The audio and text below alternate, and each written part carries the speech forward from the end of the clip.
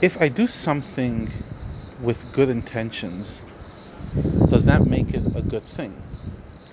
We all know the expression, the road to hell is paved with good intentions. But we live in a world in which it feels uncomfortable to say that something is objectively right or wrong. But it's important, as we spoke about yesterday, for us to set down the ground rules. What Hashem wants is good, and what Hashem doesn't want is not good. And what He wants and doesn't want from different people are different. First of all, the difference between Jew and non-Jew. 7 Noahide laws, 613 mitzvot. Even within Judaism, various mitzvot for men, for women, for kohanim. There's even special halachot for people who work on the Beth Din, or a rabbi, for a husband, for a wife, for a child. Each one of us doesn't exactly have this exact same set. We have the basics that we share, but it's very much tailor-made. But ultimately, what's right and wrong is in His call, and it's through His perspective. And Tanya, in chapter 8, that we're going to explore today and tomorrow,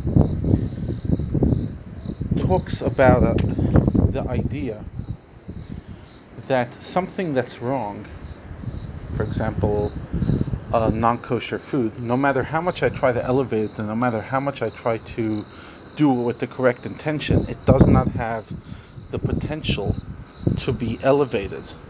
Only something that is kosher, even if I do it with the wrong intention, I could then elevate it. In other words, somebody will say, you know what, let me go get involved in trash and then elevate it. And yes, we said in chapter 7, if we do the highest level of tshuva, of repentance, we could elevate that. But why would we put ourselves into such a difficult challenge to then have to really repent on the highest level? Practically, day to day, we're supposed to stay away from darkness. We ask Hashem each and every day, don't test me. I don't want to be tested. The famous story that King David asked Hashem to test him, and then unfortunately he didn't live up to the test, with the story with Bathsheba.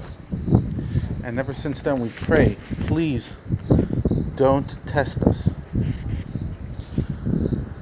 So the Tanya introduces us to this idea of challenges that we should be, that we will interact, and then there's challenges that we should never even be faced with. For example, eating something with the wrong intention is a challenge that we'll face. He calls it like a demon that can have some association for you, like it's a negative energy that will live around. But then there's certain things like an affair and other things that we should have so many boundaries in place that we never get to that place, which he calls, foreign demons. In other words, demons that you should have nothing to do with. They don't belong in your universe. A person has to set their life up that, yes, we're all going to struggle, but to set guardrails that the struggles we're dealing with are not the kinds of things that a Jew deals with. The famous thing you always hear, Jews don't do those kind of things. A Jew doesn't beat his wife. A Jew should be ethical in business. Whatever it is, there's certain things that we should not even be in the atmosphere of it, even getting close to it with a 10-meter pole. There's struggles that we all have, and that's what it is. But there's certain struggles that just are not okay. A violent temper, lewdness, immorality in business, lack of boundaries in a relationship. Those are the kind of stuff that we shouldn't even be there.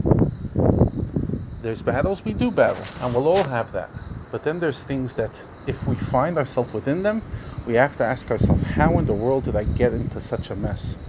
Why am I even in this place? I should never have allowed myself to go there in the first place.